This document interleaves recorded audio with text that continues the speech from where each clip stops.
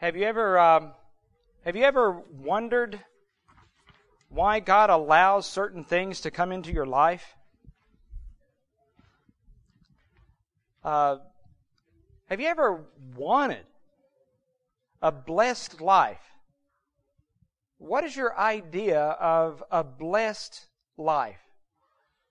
A lot of times we think that having a blessed life is one of ease, a life that's full of health, wealth, and prosperity. Isn't that what we typically view as a blessed life? But biblically speaking, and we're going to see this in this psalm today, that's not the psalmist's view of a blessed life. His view of a blessed life is a life that is lived in obedience to the Lord. His view of a blessed life is the fact that when he is oppressed, he has someone that can defend him and deliver him. When he is afflicted, God can turn it around for good. I mean, his view of a blessed life and what we typically view as a blessed life are two different things. And I want us to look at how you can have a blessed life.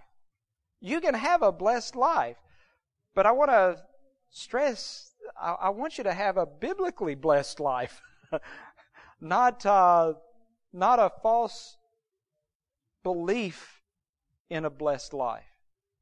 Because the things that you think are a blessing can actually be something that's detrimental to you.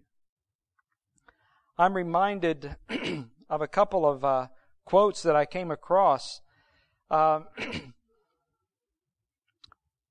Malcolm, and I can't even pronounce his last name, Muggeridge. All right? Sounds like he was a mugger.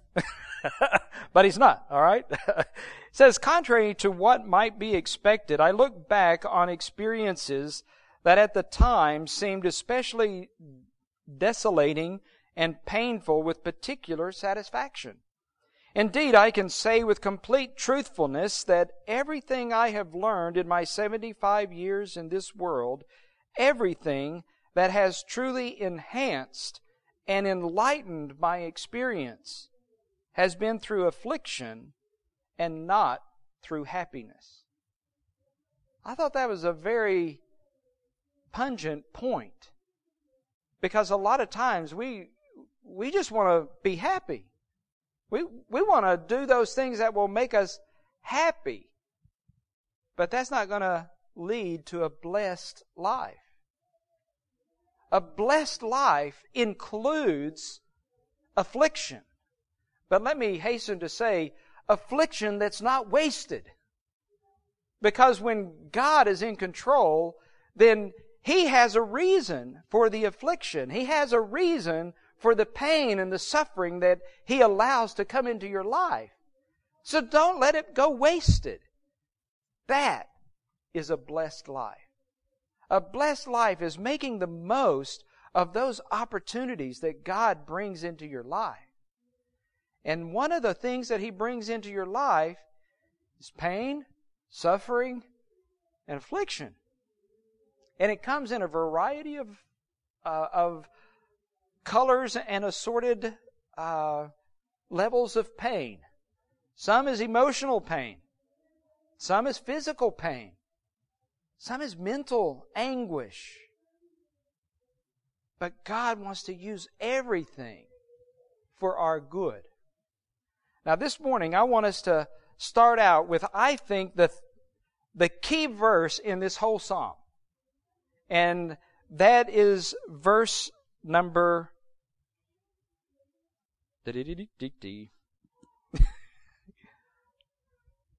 Where is he? Verse number 68. Because if this is not true, nothing that we're going to be talking about today is true either. The psalmist says, "You are good and do good." If you're not convinced of that statement, when affliction comes into your life, you're going to question the goodness of God. And you will not be blessed. It will short circuit God blessing you. Because we need to understand it is because God is good and because He does good that the psalmist then says in verse 71, "It is good for me that I have been afflicted." Now, doesn't that seem kind of ridiculous? I don't know about you, but I don't feel like pain and suffering is good. But it's because my perspective is all wrong. And I have to change my thinking about pain and suffering. I have to change my thinking about affliction, about adversity. You see, God means these things for good. And we're going to look at some of those things this morning. Let's go back to how this psalm begins. Now, let me just give you a little bit of information that will help you understand the uniqueness of this psalm. It is it's divided up into 8 verse segments.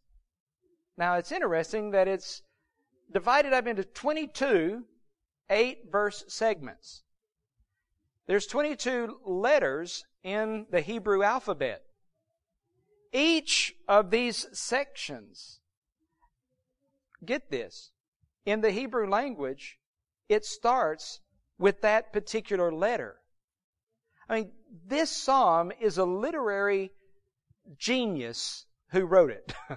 I mean, this is a masterpiece of poetry. Every verse in verses 1 to 8 start with the first letter of the Hebrew alphabet. The second 8 verses start with the second letter. I mean, that's incredible. And to see the thought flow. So we're not going to look at the whole psalm, or we'd be here for a long time. All right? That's 176 verses. We won't do that. All right? I'm going to ease your pain and suffering. All right? We're going to look at 4 sections. The first one, 2 in the middle, and then how it ends. And I'm just going to give you, if you will, the main idea that I've come up with after meditating on it. Now, I would encourage you to read this psalm and to meditate on it. Because I believe the things that you learn in this psalm will help you maintain a personal, progressive relationship with God. And you will learn the secret of living the Christian life. And it's abiding in the Word of God. Every verse, except 2, mention the Word of God. That's incredible. 176 verses and 174 of them mention God's Word. You think that could be a key to understanding this psalm? Is it any wonder this is almost dead center in the middle of God's Word? It's the longest chapter in the Bible. It is the most focused chapter, telling us about the importance of the Word of God in the life of a believer. I don't think that is a coincidence. I think that's by design. And so when we look at it, I want us to look at it in that light.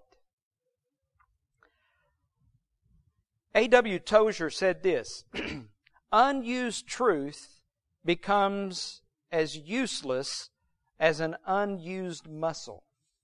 So again, we want to look at this with the goal of putting these principles into practice. So let's look at verses 1 to 8 together. Let me read it again. Blessed are the undefiled in the way who walk in the law of the Lord.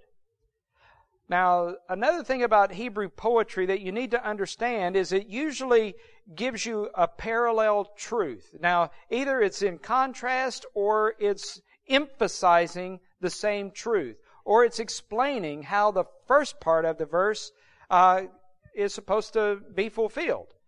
For example, here it says, blessed are the undefiled in the way. Now, who are the undefiled in the way? Those who walk in the law of the Lord. Do you see that? You see how the second part helps you understand the first part? That's how every verse is in this chapter.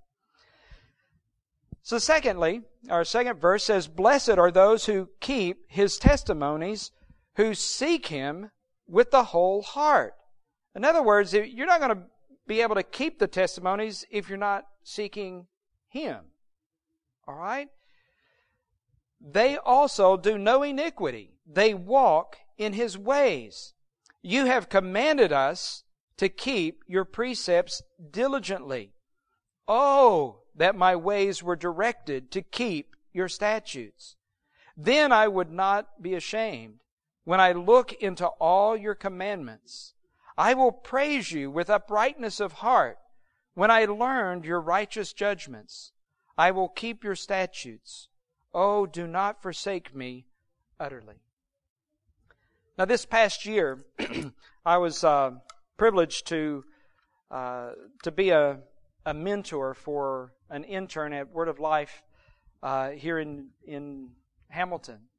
And a young man from our church wants to go into full-time ministry. And he was doing a course at Pathways Bible College. And one of the things that we did each week when we met together was discuss one of these Psalms, or one segment of these Psalms. And I was helping him come to the main idea, and we would discuss how we got our main idea of that segment. And so I'd like to share with you 4 of these key segments that really impacted my life personally. And I want to tell you how I came to that. Each morning, I would read that segment. The first time I would read it, I would underline or mark in a distinct way all of the references to God's Word. And then I would note what it tells me about God's Word. You know, like His righteous judgments. There's 8 different terms that He uses for the Word of God. And so finding out those uniquenesses. So I would meditate on what does it tell me about God's Word? How significant is it? Then, the second time, I would go back and I would mark in a distinct way what it tells me about God and what it tells me about the writer. Because I want to know about the character of God, and I want to know what the writer's thinking. What is he praying? What is he wanting from God? And then the next thing that I would do is I would go back and I would underline all of the action words. What is God doing? What is the psalmist doing? What are the other people in that segment doing to him? Sometimes it's his friends. Those are great times.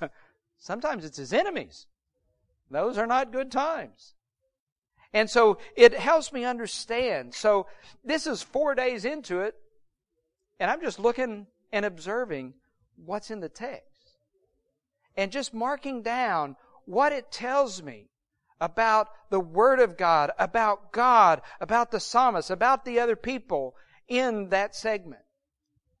Then, on day 5, I come back and I start writing down what I see as the main idea. How does this all fit together?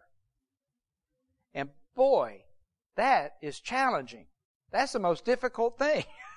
try to make it all fit. What is he saying in one sentence? So I'm going to save you the hard work. And I'm going to give you the one sentence that I've come up with, all right? But I'm just going to do it for 4 segments. You got 18 more to go, all right? So hopefully this will whet your appetite so you can begin doing that. Now, if we can go to the next slide, this is how you can fill in your blank. In this passage, beginning this psalm, we see that in order to have a blessed life, we must become a learner who seeks God wholeheartedly while living out God's Word diligently in reliance upon God to establish a heart with an upright and obedient bent that is filled with fearless and unashamed praise. Now let me explain why I've come to this summary sentence.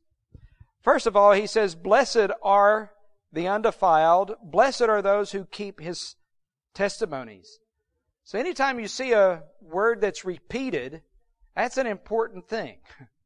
And here in 2 verses, he talks about having a blessed life. What is involved in being blessed from God's perspective? Then I want you to look down at verse 7. He says, "I will praise you with uprightness of heart when I learn your righteous judgments." We'll never learn God's righteous judgments unless we become a learner. I don't know if any of you have ever taught Sunday school or taught in public school or tried to teach a child. One thing I have learned as a parent, as a teacher, as a pastor, you can't not teach anyone that doesn't want to be taught. Is that true? Have you ever tried to teach someone that doesn't want to be taught? How successful are you? Not very successful. I can guarantee it. So the first thing we want to make sure, if we're going to be blessed from a biblical perspective, we got to make sure that we are a learner with a teachable spirit. So we must become a learner. But I want you to see something. A learner that's not pursuing knowledge. A person and a learner that's pursuing a person. Notice in verse number 2, "Blessed are those who keep His testimonies, who seek Him with the whole heart." It's not about learning more information about God. It's about learning who God is, what He's like, how He wants us to live, how He's designed us to live. So we're pursuing a person, a relationship with a person, not just information about a person. If you want a blessed life, that's the kind of person you have to become. All right? But notice, we must become a learner who seeks God wholeheartedly. That has to be the pursuit of our life. That has to be the goal of our life. We desire that more than anything else in life. To know God personally, intimately. But I guarantee you, if you don't do the next part, it's going to short circuit your relationship. Just like if you do things in your relationship with your spouse, it can sever not the relationship, but the fellowship within that relationship. You can say the wrong thing at the wrong time. You can say the right thing at the wrong time. You know, sometimes you just wake up and things are strained. We need to realize the same thing is true with God. We need to be careful how we relate to Him, because it can sever the fellowship. Now, he makes it pretty clear that we need to be a learner who seeks God wholeheartedly while living out God's Word diligently.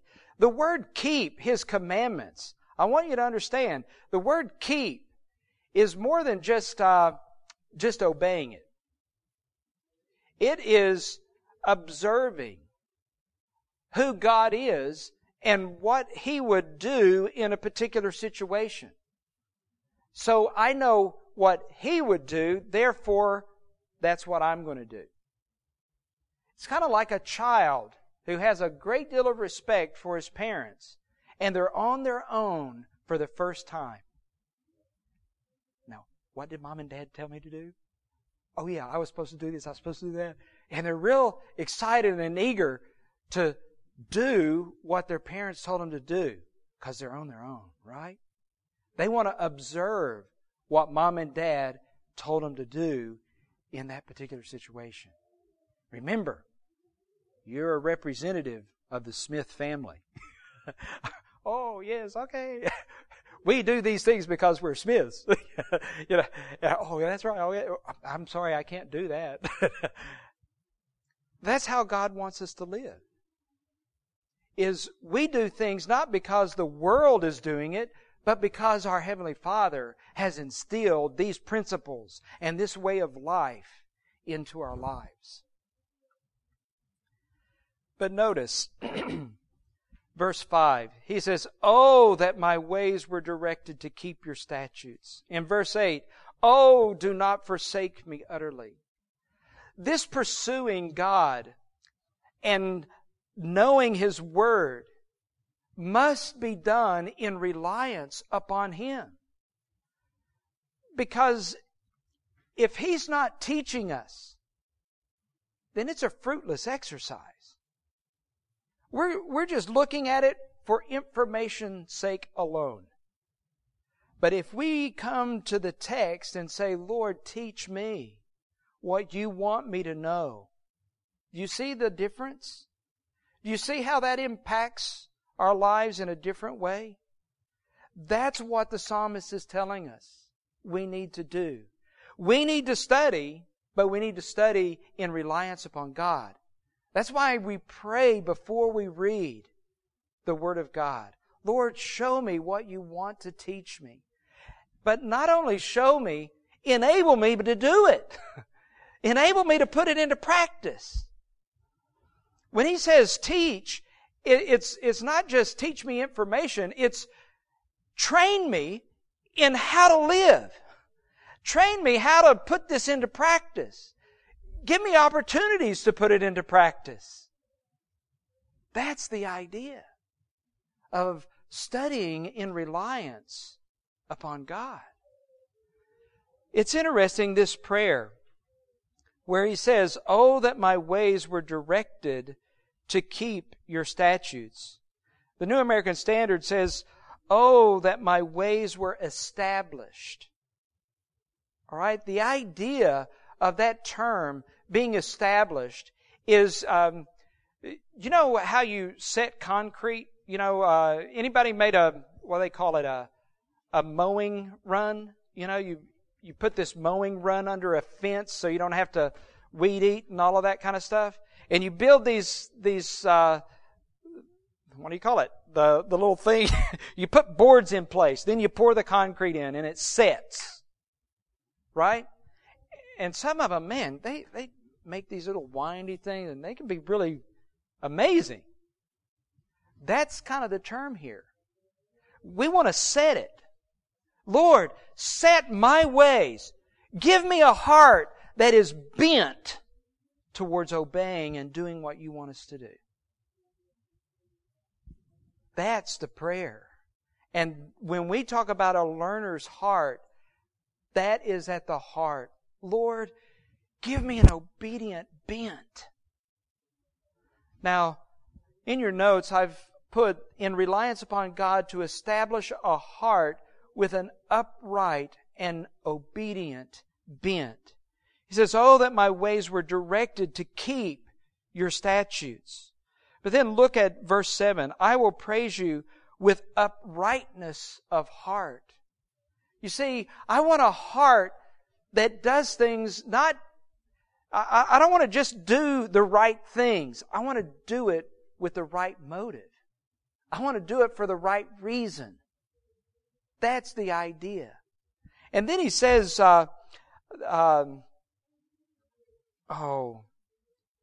wants to do this hastily. I love that word. May I be in haste to keep your word. That's a neat phrase. So establish a heart with an upright and obedient bent, that it may be filled with fearless and unashamed praise. Notice, he says, I will praise you with uprightness of heart when I learn your righteous judgments. I will keep your statutes. Do not forsake me utterly. And so there we see he does not want to be ashamed. Verse 6, he says, then I would not be ashamed when I look into all your commandments. Isn't it a neat thing to look into God's Word and it confirms in your soul that you're doing the right thing? Oh, it's not very joyful when you look in God's Word and it points out what you're not doing. Right, is it? That's not confirmation. That's condemnation. Oh, Lord, forgive me. That's the power of God's Word. I want to go to the next slide and I want to go over to verse 55. Verse 55. I think this is so important. He says, you are my portion, O Lord. I have said that I would keep your words. I entreated your favor with my whole heart. Be merciful to me according to your word.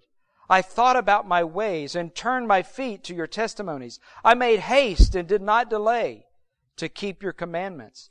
The cords of the wicked have bound me, but I have not forgotten your law. At midnight I will rise to give thanks to you. Because of your righteous judgment, I am a companion of all who fear you, and of those who keep your precepts. The earth, O Lord, is full of your mercy. Teach me your statutes. Now in this psalm, this is a pretty simple one. I put, since I have a personal relationship with the Lord, I should seek to understand and hastily obey His word in reliance upon Him, while surrounding myself with godly friends. This word portion, it was used of the priests, the Levites, when they entered into the promised land. You do realize that the Levites didn't get any land.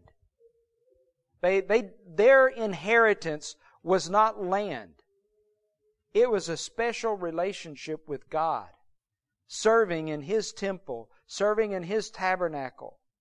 And so they had a unique, privileged position to live and work in God's presence. That was their inheritance. And that's what this psalmist is saying. You are my portion. You're my inheritance. Living and working in your presence is my portion. That's my inheritance. Above everything else in life, that's what I long for. And so since he has this personal relationship with the Lord, he says, I want to seek to understand and hastily obey. He prays that God would give him understanding and that he would be hasty in keeping His word. But also notice the prayers in this psalm. He keeps praying, Lord, teach me. Show me, give me understanding so that I can do these things. If you don't do your part, I won't be able to do mine.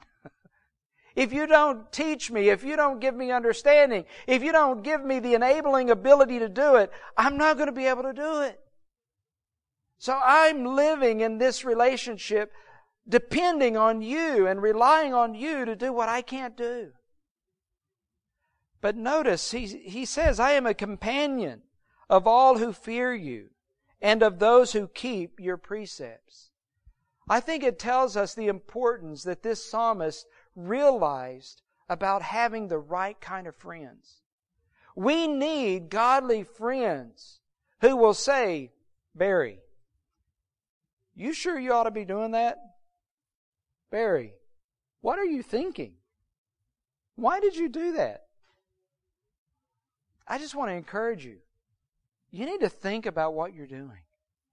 We need friends who fear God more than their peers, more than what the world says, what man says.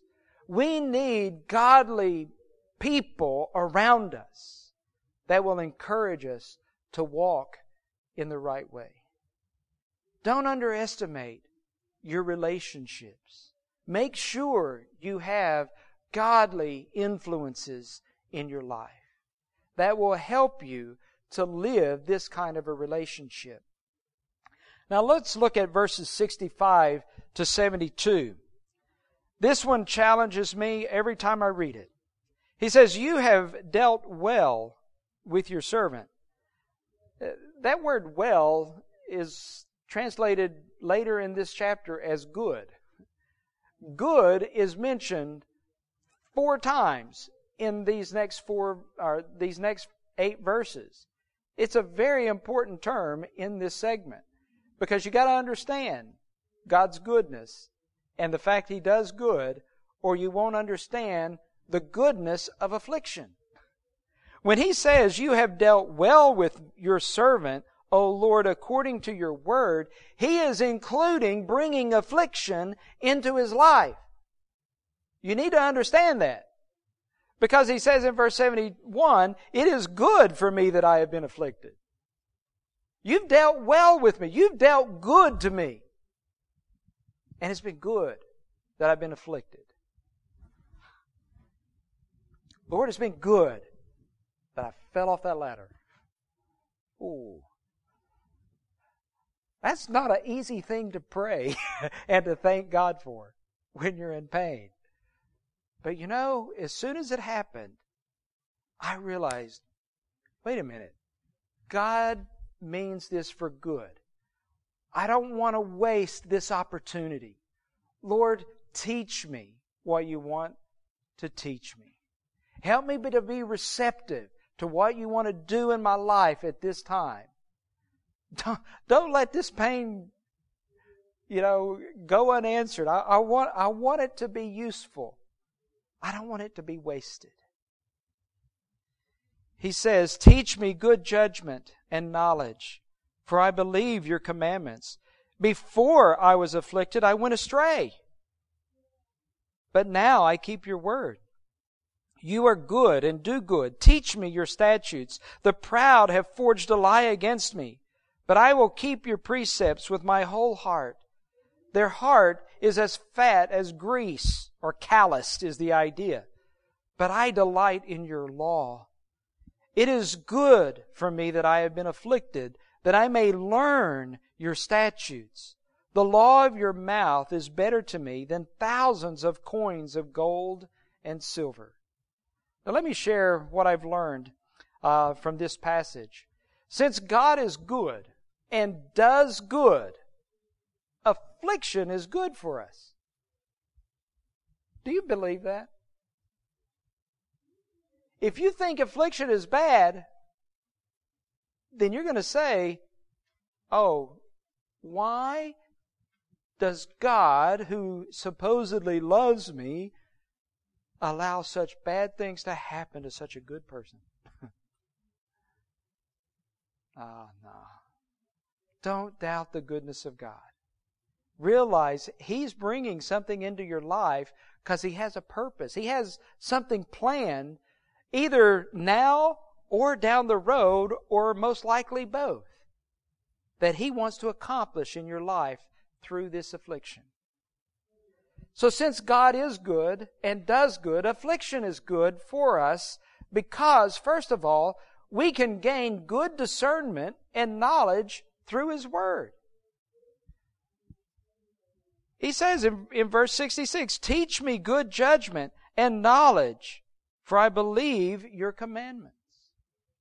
When we understand how this world operates from God's perspective, It gives us good discernment and knowledge in what's going on and how we ought to react to it. A lot of times, my daughters, they come to me, and they come to my wife especially, and they go, "Oh, this is happening at school. And they're saying this and they're saying that, and what?" My wife says, "What can you learn out of that? What does God want to teach you? What does God want to do through that to help you?" "I don't know." Nothing. No. You're thinking all wrong. How? There's a presumption there that God wants to use this. Now, what is it He wants to use in your life in this instance? Okay. Lord, help me. And that's the conclusion. The second thing is that affliction is good because we can be drawn back to God after going astray. We just sang about that. We're prone to wander, to leave the God we love. I don't think it's just that songwriter. I think we all have a propensity to do that. And yet, affliction, God uses sometimes to bring us back. He says, "Okay, I'll let you go. Boom! Smack! Ow! I don't like that." "Okay, well, get back over here, boy. Get back over here, girl." "Yes, ma'am. Yes, sir." And we get back in line with what God's wanting to do in our lives. You see, sometimes affliction is discipline. And that's good, because it brings us back to where we need to be. The third thing is that we gain insight into the character of others.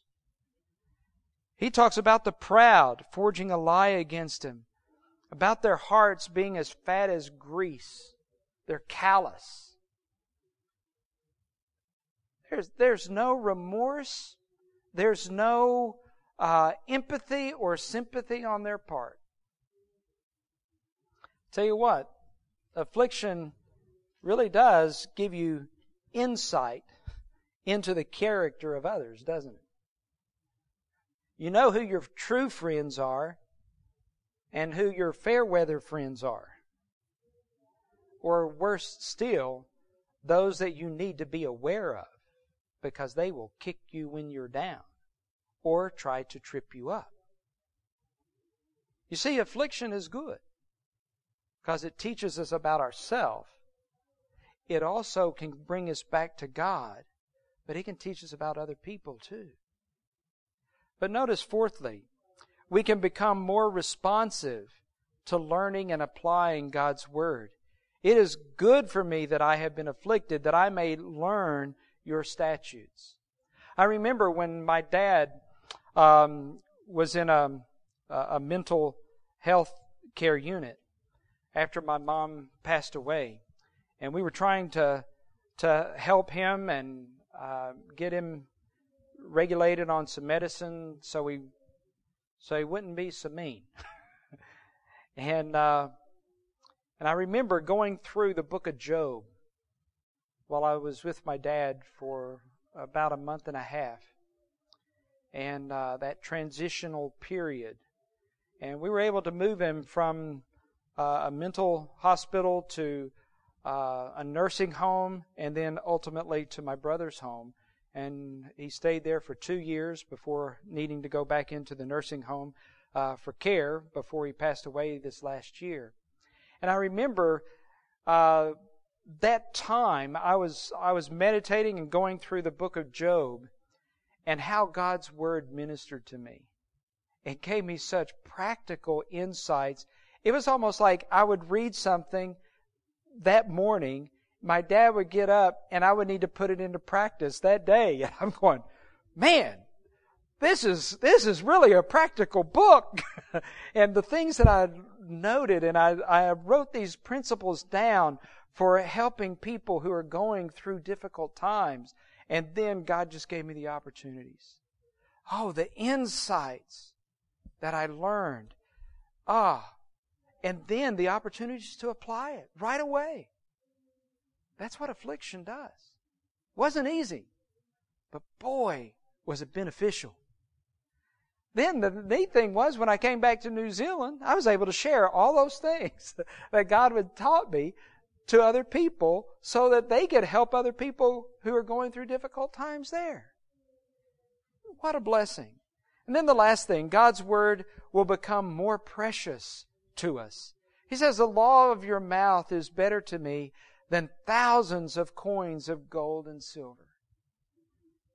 I tell you what, I don't want the troubles that come with wealth, but I do want the blessings that come with a wealth of knowledge of God. That's much better and much more precious than gold and silver. Well, that's kind of the height of this psalm. But then I want to see how this psalm closes, and then I'll close. All right? So bear with me. One more stanza. And this is a really neat stanza because there's like 7 out of the 8 verses is a prayer to God. Notice how the psalmist began. Blessed is the man who does these things. Teach me, Lord, teach me. Help me, and understand. And all through the psalm, he's praying, Lord, I want to do this in reliance on you. And at the conclusion, he is just praising God for all the things he does. Now notice the things that he's praising God for. Let my cry come before you, O Lord. Give me understanding according to your word. Let my supplication come before you. Deliver me according to your word. My lips shall utter praise, for you teach me your statutes. My tongue shall speak of your word, for all your commandments are righteousness. Let your hand become my help, for I have chosen your precepts. I long for your salvation, O Lord, and your law is my delight. Let my soul live, and it shall praise you, and let my judgments help me. I have gone astray like a lost sheep. Seek your servant, for I do not forget your commandments. In closing, I want to share with you, a blessed life is a life that is lived in reliance upon God with ceaseless praise because of the security God provides to the relationship. Even in times of affliction, oppression, persecution, and even wandering away. Now think about what this passage teaches us, what this psalm teaches us. He talks about those who afflict him, those who oppress him, those who persecute him. He talks about his struggle of wanting to wander away. Lord, keep me from it. Keep me from it. Call me back. But notice how he ends. I have gone astray like a lost sheep. Seek your servant, and for I do not forget your commandments. His reliance is upon God to come after him, even if he does wander. There's security in that kind of a relationship. And this is a blessed life. Notice, it is not without affliction. It is not without oppression. It is not without a persecution. It's not without a propensity to wander away. It is in that context that you can still live a blessed life, if you live it in reliance upon God. Man, when you live in reliance upon God, He will give you opportunity after opportunity after opportunity to praise Him with ceaseless praise. Why? Because He's delivered you from affliction. He's delivered you from oppression. He's delivered you from persecution. He's called you back from wandering away. That is a blessed life. one that is lived in reliance upon God. Now, in closing, I want to share 4 life lessons. First, remaining a learner with a teachable spirit throughout life is essential for a blessed life. If you're not a learner with a teachable spirit, you will not be blessed. Life's going to be hard. So stay teachable. Secondly, practicing God's Word is more important than just knowing God's Word. All right? It's about being a doer of the Word, not just a hearer of it. I know what to do. It's just sometimes I don't do it. And that gets me into trouble. We need to be the doer, not just the hearer. And the third thing is seeking to know the God of the Word is more important than seeking to know God's Word. That was a secret I learned early in my university years. It's not about knowing more information. It's about getting to know the God of the Bible, not just the Bible. We're pursuing a relationship with Him, not just more information. And lastly, applicational knowledge of God's Word requires God's involvement in the process and diligent effort on our part. So we're joining God. We can't do it just with our sheer effort. But neither will He do it without any effort on our part. You need both. That's why we live in reliance upon Him to do what we can't. But we seek to live out God's Word as diligently as we possibly can, and crying out to Him for help in the areas we can't seem to make it. Make sense? Think that psalm could help you?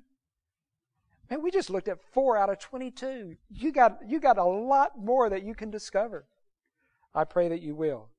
In conclusion, a learner living a life in reliance upon God to teach and implement His Word will result in countless blessings and ceaseless praise, even in difficult times, because of the security God provides to the relationship.